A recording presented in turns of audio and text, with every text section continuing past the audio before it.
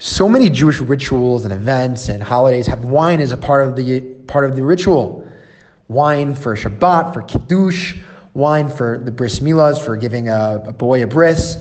Wine's all over the place. But do we ever think about why wine is so important in Torah and why it's been used so frequently?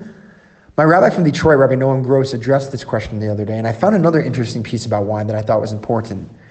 Rabbi Gross said that the reason that wine is so valuable when it comes to Judaism is that most things in the material world, desks, tables, homes, grass, it deteriorates over time. Most things that are physical deteriorate.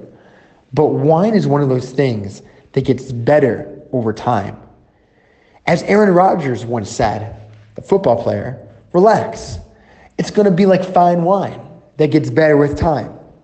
And that's exactly how the Jewish people look at the religion.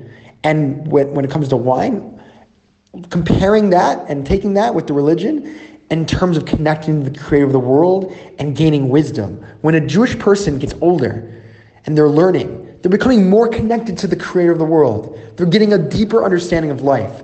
They're strengthening their wisdom and they're strengthening their smarts and how to act as a good person. That's the connection between wine and a Jewish person and why it's used at so many events. But there's something even deeper than that.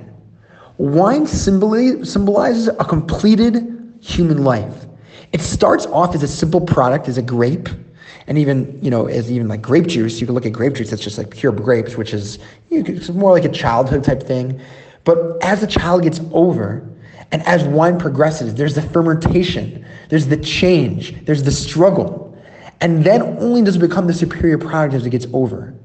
We drink it on occasions where we have that fermentation process, maybe challenging and struggling and working through something.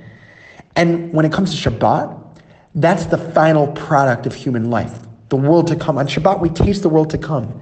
And that's the connection between wine and the Jewish people.